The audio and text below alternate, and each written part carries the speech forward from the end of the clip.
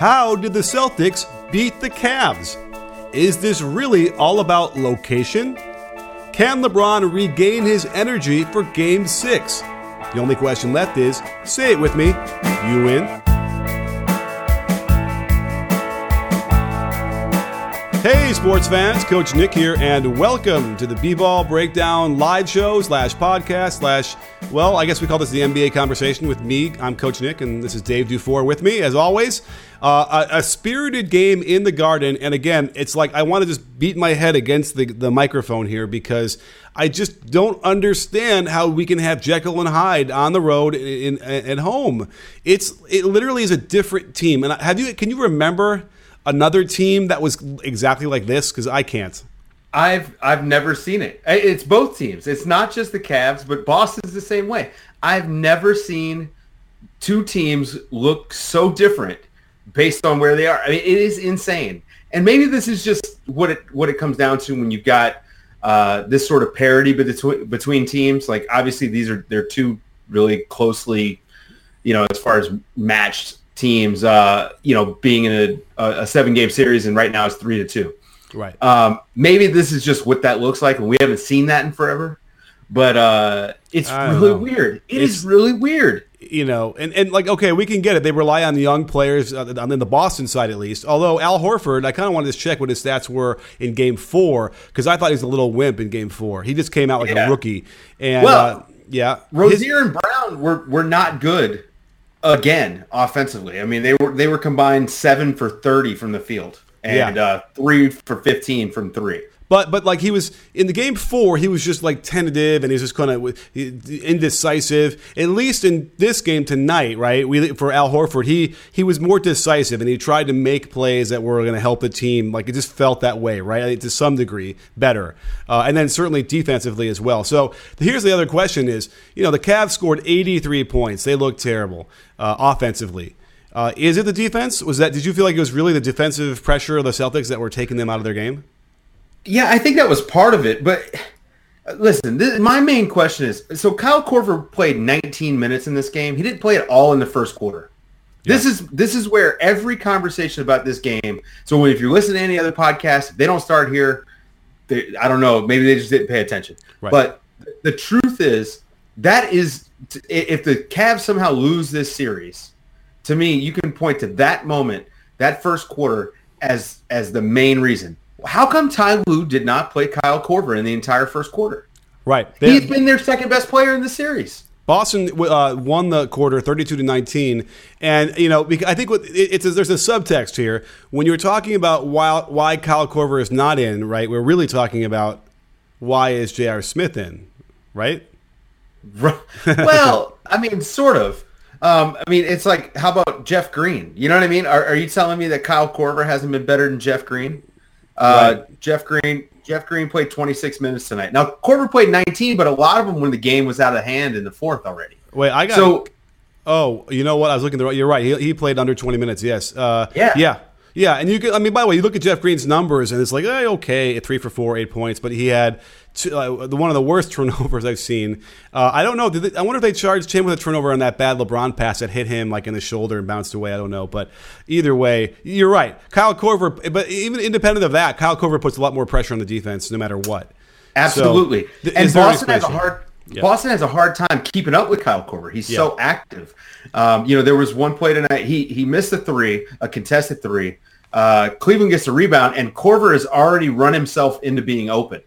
And he makes the next one. And so, this is the sort of stuff that Kyle Korver does that it was going unsung. And maybe that's part of the problem is they got too much attention in the last game.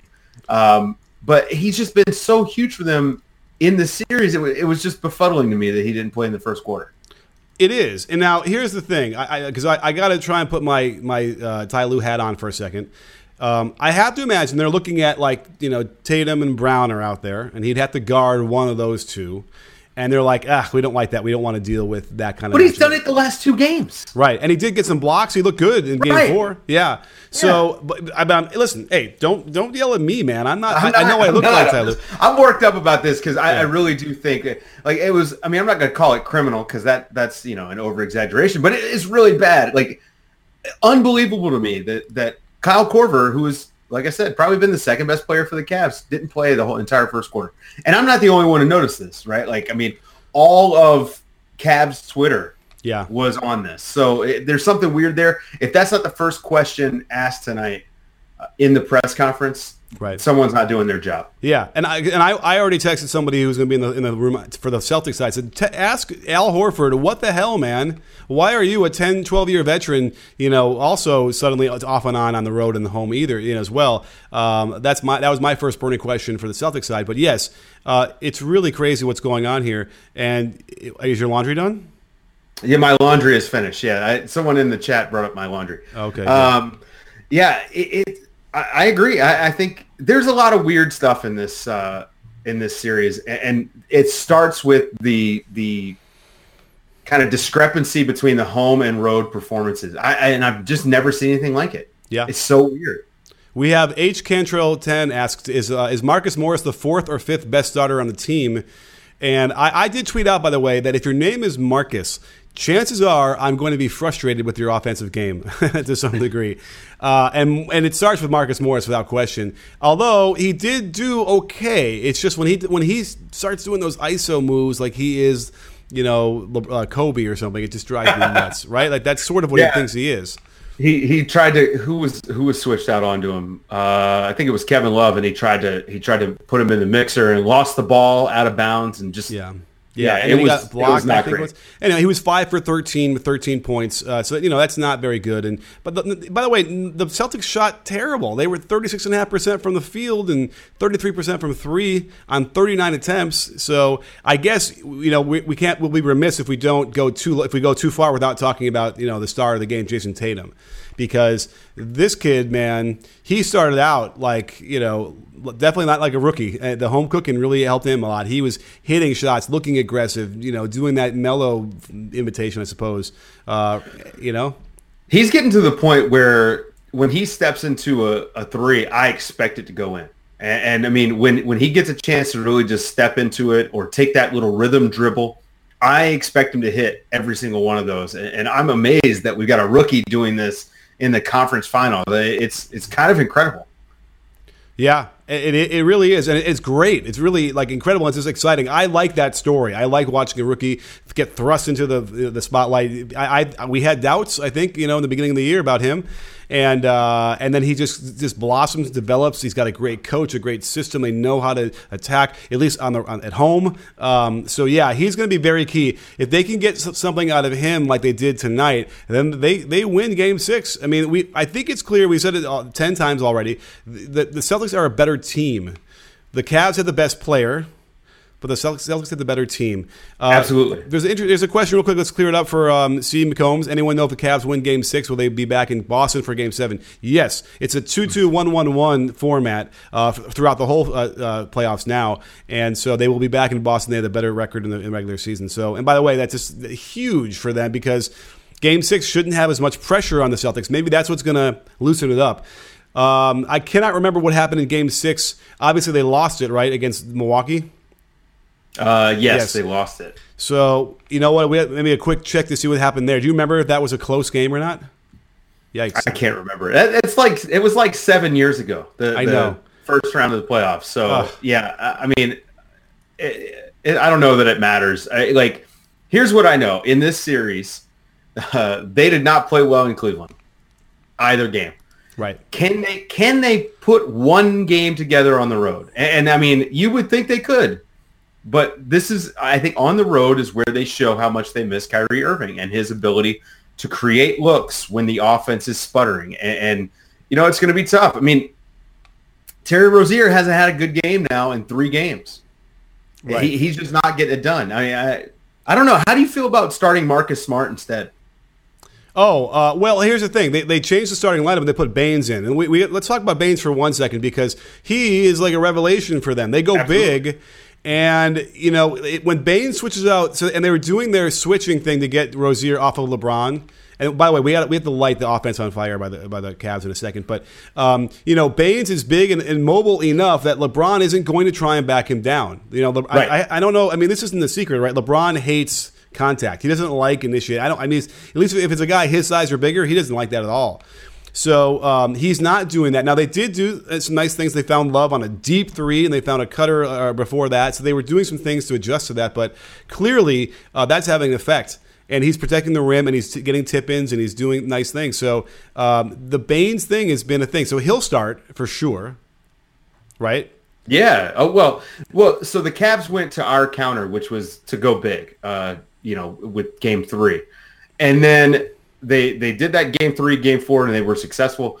The Celtics now counter again, go big themselves. I think the next step is for them to start smart and say, you know what, we're going to side with defense over theoretical offense, because right now Terry Rozier isn't giving them that theoretical offense. One thing that might help Terry Rozier shoot better is having better vision. And if you have contact lenses that help you see better, then you must check out Simple Contacts. It's an incredible way to take a 5-minute eye exam on your phone. Upload the results so their doctors can review and write your prescription. Imagine how much time and money you save by avoiding the doctor's office. Their customer support is excellent and guarantees 100% satisfaction with updates on your orders as a text right to your phone. Simple Contacts offers all brands of lenses you're familiar with, especially if you're into multifocal lenses or different colors. While this isn't a replacement for your periodic full-eye health exam, it's the best way to order contact lenses. And best of all, act now and you'll save $30 off your first order if you use my code CoachNick at checkout. Or just visit simplecontacts.com/CoachNick and you'll get our special B-Ball Breakdown discount and the convenience of better vision. You do risk, getting Terry Rozier in his head and losing confidence and yada yada. That's a possibility because he's a young guy. We don't know how he's going to react to that. That's true. So we'll see. I don't know. I wonder if they're going to mess with too much. I think that's the other problem is you kind of start to tinker and you get kind of concerned and a little bit you go overboard. But interesting, maybe. Or certainly maybe a shorter leash and get Marcus Morris in more quickly. Marcus Smart. Smart only played 23 minutes. So you're right. He should be playing more anyway. Although, actually, he went 5 for 9. In my mind's eye, he was worse than that. But he did shoot well from the three-point land and stuff. So he is that guy. So interesting, but I don't think it's going to happen, but they might do that. So should we turn to some questions here and see if there's any good comments that we can react to? Yeah, let's do it. How fat is Danny Ainge? She's not that fat. Come on, man. If there is a Game 7 with the Celtics... we already asked that one. Let's see here. Horford could stand on Fifth Avenue and shoot someone, and he wouldn't get called for the foul. Okay, let's talk about the fouls for a second, shall we?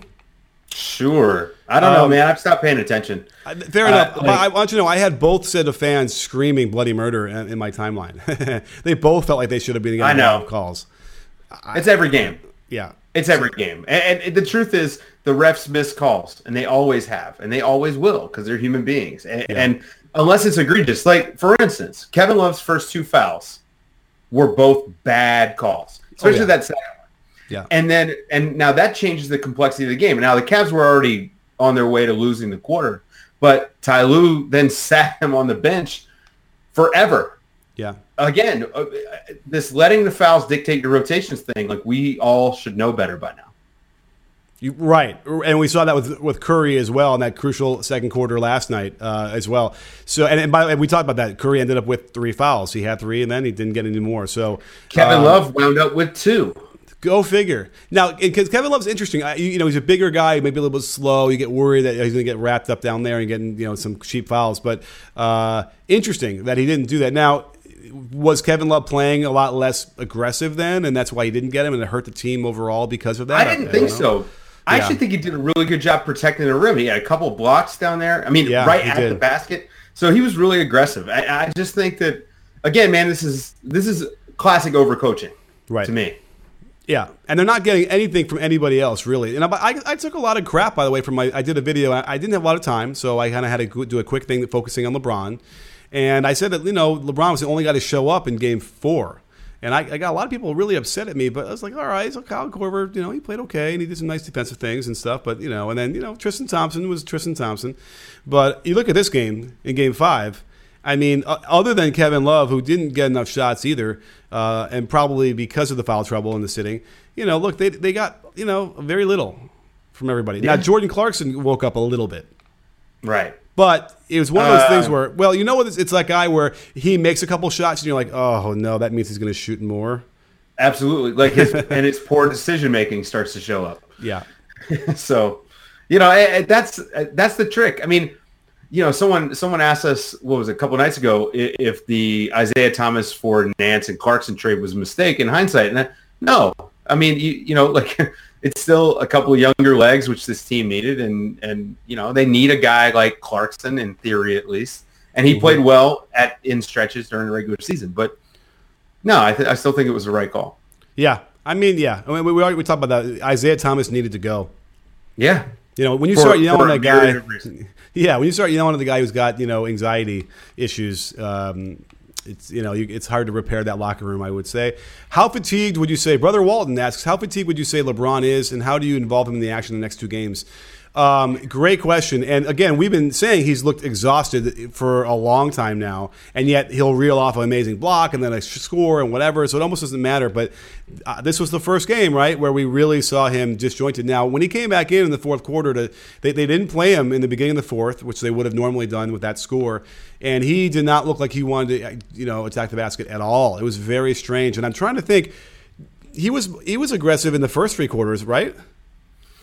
I mean, not really. He looked out of it. Honestly, he looked really tired. And it was one of these things where I think I was in the third quarter, maybe like 3.5 minutes to go, and I was just feeling like they should pull him for the rest of the quarter, and then let's see what the rest of the guys can give you. And if they can get it close, well, then you get him back in there in the fourth. But otherwise, you just sit him because he really does. He just looks beat. And at this point in the season, remember, he played all 82 games.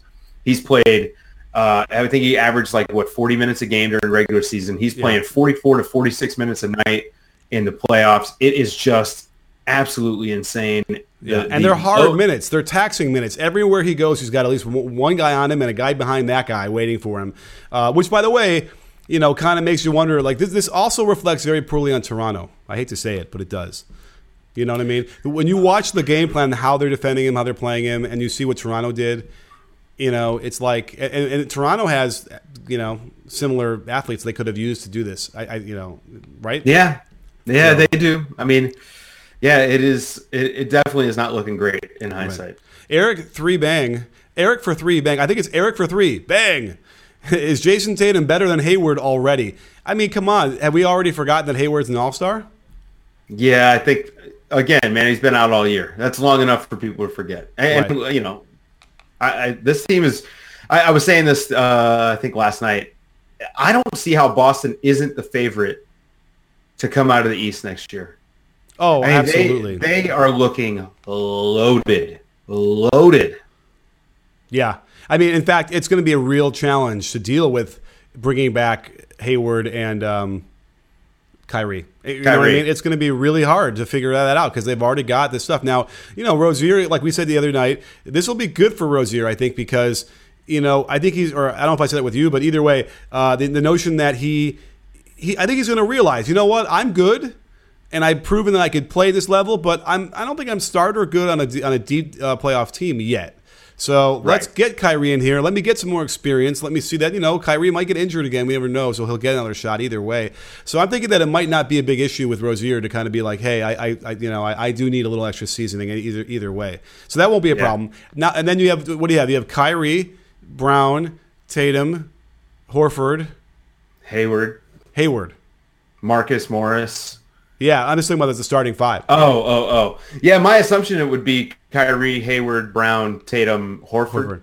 And then, they got to re-sign Marcus Smart. They got to figure that out. They really need to bring back Baines because he's been really great for them. Yeah. Rozier. That you can run with that 8, and then Morris is 9. If you get that, you can run with that. We're missing somebody else. Well, I mean, and they've got guys like Semi Ojeleye and Yabusele, and they're just loaded. They're loaded. They're very well balanced. They have a lot of good players. So and they'll have all year hopefully being healthy to kind of develop. It's not gonna be like Dwayne Wade, LeBron in Miami first year. But you're gonna have some tug of war. I would imagine there. Now again, a guy like Gordon Hayward is complimentary too, so he could blend in. And then Kyrie is going to be the man. I'd imagine. Yeah, most likely. Yeah. Did you see Steve Kerr's post-game 4 comments? Sounds like ISO ball wins. Oh, did I see that? I think he acknowledged that, like, yeah, they were ISOing too, and we showed that in the breakdowns. That's from Chrono Shifter. It's a really troubling thing. I'm doing the breakdown right now. I'm going to finish it right away, right after I record this, the breakdown from last night's game. And I don't know. I'm really troubled by this whole ISO versus team ball thing that we're moving towards. Now, I get it. In the playoffs, you want to isolate the worst defender and attack that, but you need to be able to have your offense flow into that, don't you? I mean, you would hope. I do think the way the Rockets were doing it in the game last night was actually the right way, where it's ISOing into a driving kick. So when that help comes, you're finding the open man, and this is what the Warriors weren't really doing. They were settling for a lot of contested shots, and give the Rockets defense credit for not switching everything. And I think that's not switching is the new switching. Right, like picking your spots to when to switch is the way that teams should be switching. Like we're starting to see the correction where the Warriors get away with switching everything because of the fact that they have like 4 amazing defenders on the court at any time. Right. I think that what the Rockets did yesterday was a pretty good blueprint offensively for how you can attack that and still ISO, but still have like a team element to what you're doing. I agree, and also what they need to do is, and you could see Steph Curry trying to get it to happen. It's not always working, and maybe they just need to practice more. Is getting Curry off of whoever is going to guard screen for Harden. And there was one moment, and I think I'm going to show this in the video, where he like switches 3 times in a row because all the 3 guys are going to train. We're going to go up the screen for Harden, and it kind of foils it. It takes a little extra time off the clock, and then if they actually do have to switch Curry onto him, if there's less than 8 seconds to go, that's a little bit easier for them to manage. So. They need to figure something out there just because it isn't great. Now, I don't know if you saw, I did tweet out the number of possessions that Curry got scored on. So when he was out there, they scored on, I want to say, I got to look at the tweet again, but it's something like 30 possessions. And he gave up points in 5 of those possessions for 12 points. That's not crazy. It's like 18% of the possessions. Yeah. It's probably about, if you think about there's 5 players out there, it's about what it should be. And yet the narrative, right, is that he's getting roasted every single time. So what do you make of that? I don't think he is. No, I mean, look, man, your job as a defender is to force the guy into the toughest shot possible, right? Like you're at a natural disadvantage as a defensive player, right? Every offensive player with any sort of skill has an advantage, right? That's the nature of basketball. So, this is why, like, I think people watched Kevon Looney play defense, and James Harden in that first game, of the series was like 4 of 6, and they were like, "Oh, well, Looney obviously can't guard him." And I was like, "Well, you didn't watch; you just looked at the numbers." Right. When you watch him, he was forcing him to help. He was doing his job. He was staying in front of him, forcing him into, contested floaters and fadeaways, and Harden was hitting tough shots. That's your job as a defender. And so as long as you're doing that, who cares, right? Like, I mean, guys are going to hit shots at a rate that, as long as you're not giving up 70% all the time, then there might be a problem, right? Like maybe there's a length issue or whatever. But, I think that it's a fundamental misunderstanding of what good defense actually looks like, especially on the perimeter. At the rim, we know you make the guy miss or you block the shot, okay, or you adjust the shot, make him change the shot. Okay, we can see that, but on the wing, I think people just don't understand what they're looking for. Right, and I also it vaguely reminds me of like when we used to ask high school players, how much of the clock time do you think you actually had the ball in your hands? And they'd always say, I don't know, like 10 minutes, 9 minutes, or whatever. I'm like, are you crazy? The game is 32 minutes. Each team's got it for only 16, roughly. Right now, there's 5 players, so you might have, if only 5 players played, you might have it for like 2, right? And so I feel like it's the same thing when they see Curry get scored on a few times. And it's like, oh, he's getting scored on every time, and it's 25 points a game he's giving up, and it's not even close. Then, so he gets up to 12 points, he scores 27, and now you're like, yeah, great, that's exactly what you need from him to win. And so, and if they hadn't done a couple of really dumb things down the stretch, they would have won that game, and we would have been talking about Chris Paul, not being able to get to the finals, and we would have been talking about D'Antoni's offense can't win, that whole thing. So it's amazing how a couple bounces here or there do that to you. Yeah. Let's see here. Is anybody asking any good questions here? Do you see anything? Nope. No? Are you looking? Yeah, I've been watching the whole time. Oh, is J.R. Smith a starting NBA guard? I saw that somewhere from wherever you guys were. I never thought he was. That was from Sean Day's Josh 1. Yes. Yeah, I mean, it's hard to say that he should be starting in the conference finals, but who are they going to start over him? He's got a ring, so, yeah. But, yes, I don't think he ever – I would never want that guy to rely on that guy. He's just all over the place. So yeah, I don't think I just don't think he is, and through the power of LeBron, he won a ring. But I think that we're seeing the macro sense of how it doesn't really work. Jason Ragland asks, if Houston loses the series, isn't it the logical choice for LeBron, if not a LA Lakers super team? Yeah, can Houston even pull that off? They would have to do some funky stuff to make it happen. But Daryl Morey can make anything happen. This is what I've learned. Yeah.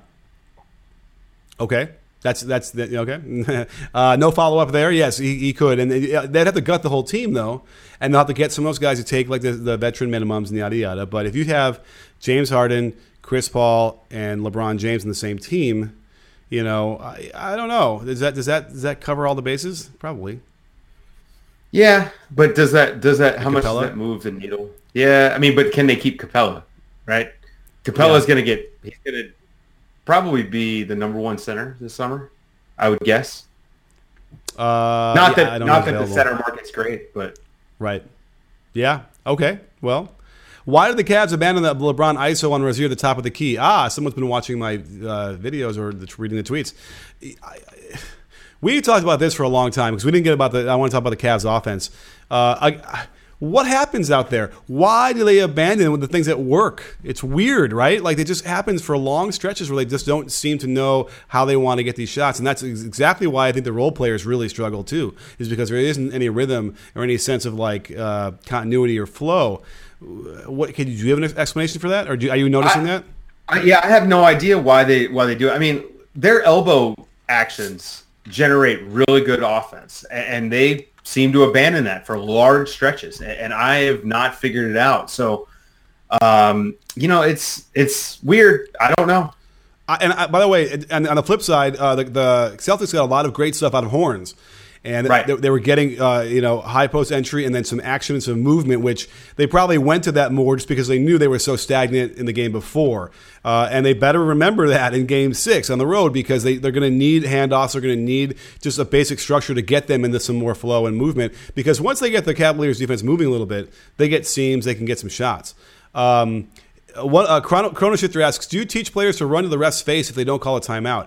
Great example, like how Draymond Green, people wanted to blame the refs for not calling the timeout. Draymond Green was at midcourt. The play was happening in the corner. That was the final shot with only 5 seconds to go. You have to go over to the ref, tap him on the shoulder, do whatever you got to do to signal the timeout. It's not the ref's thing to be able to scan the entire floor 180 degrees and see everything.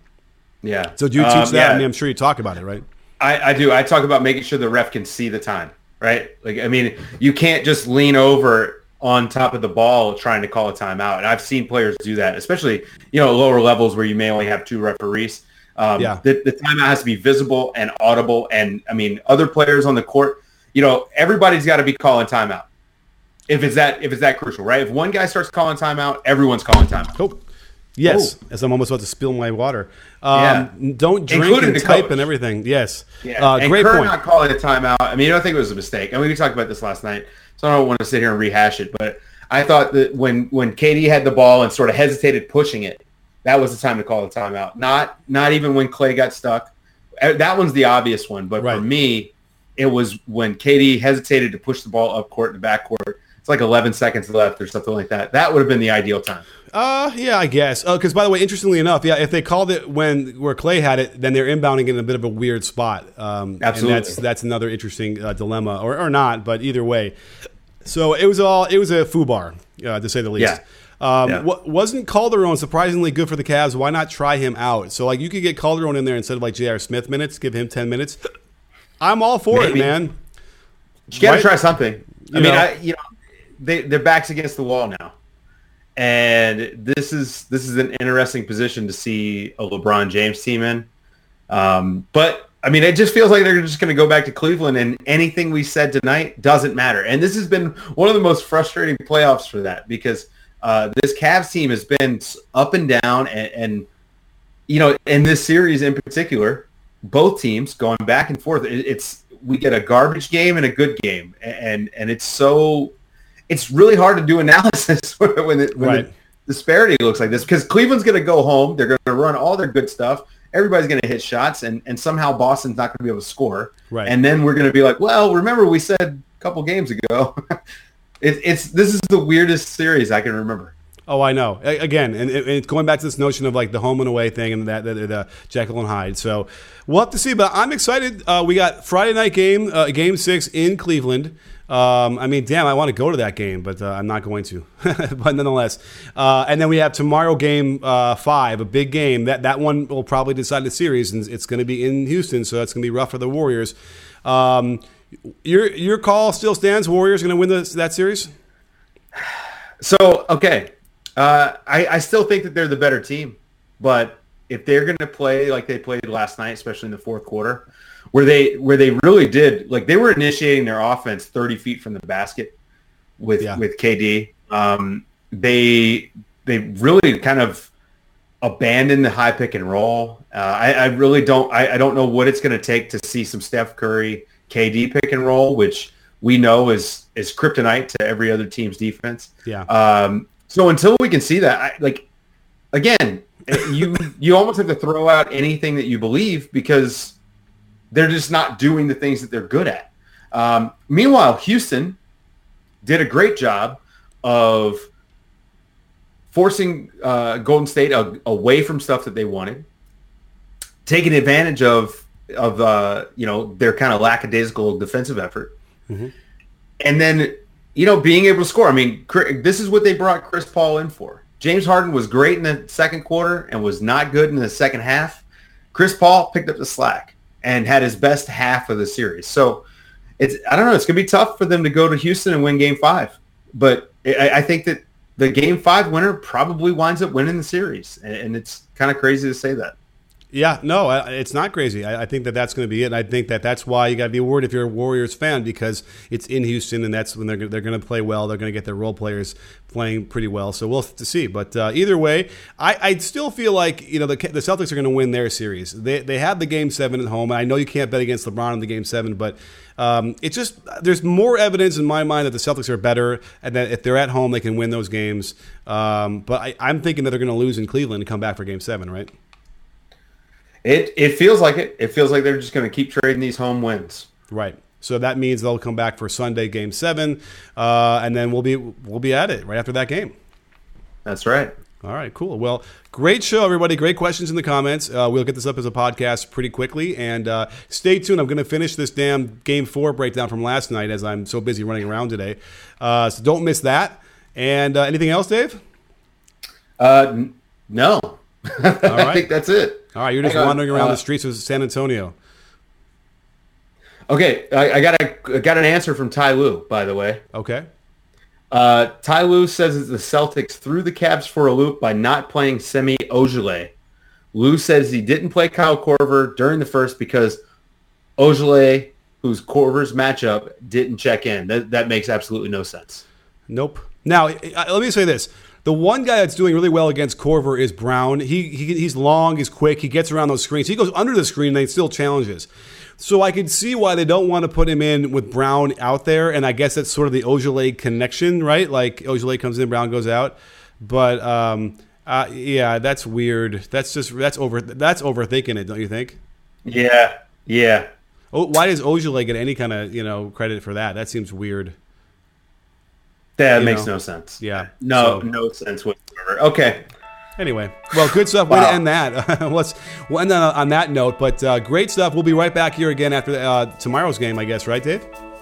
Yes, we will. All right, cool. Well, thank you all for joining us. Great show. Dave, we'll see you tomorrow. And don't forget, sports fans, at B-Ball Breakdown, we're not a channel, we're a conversation. You win? You win, Dave? Yes, I am.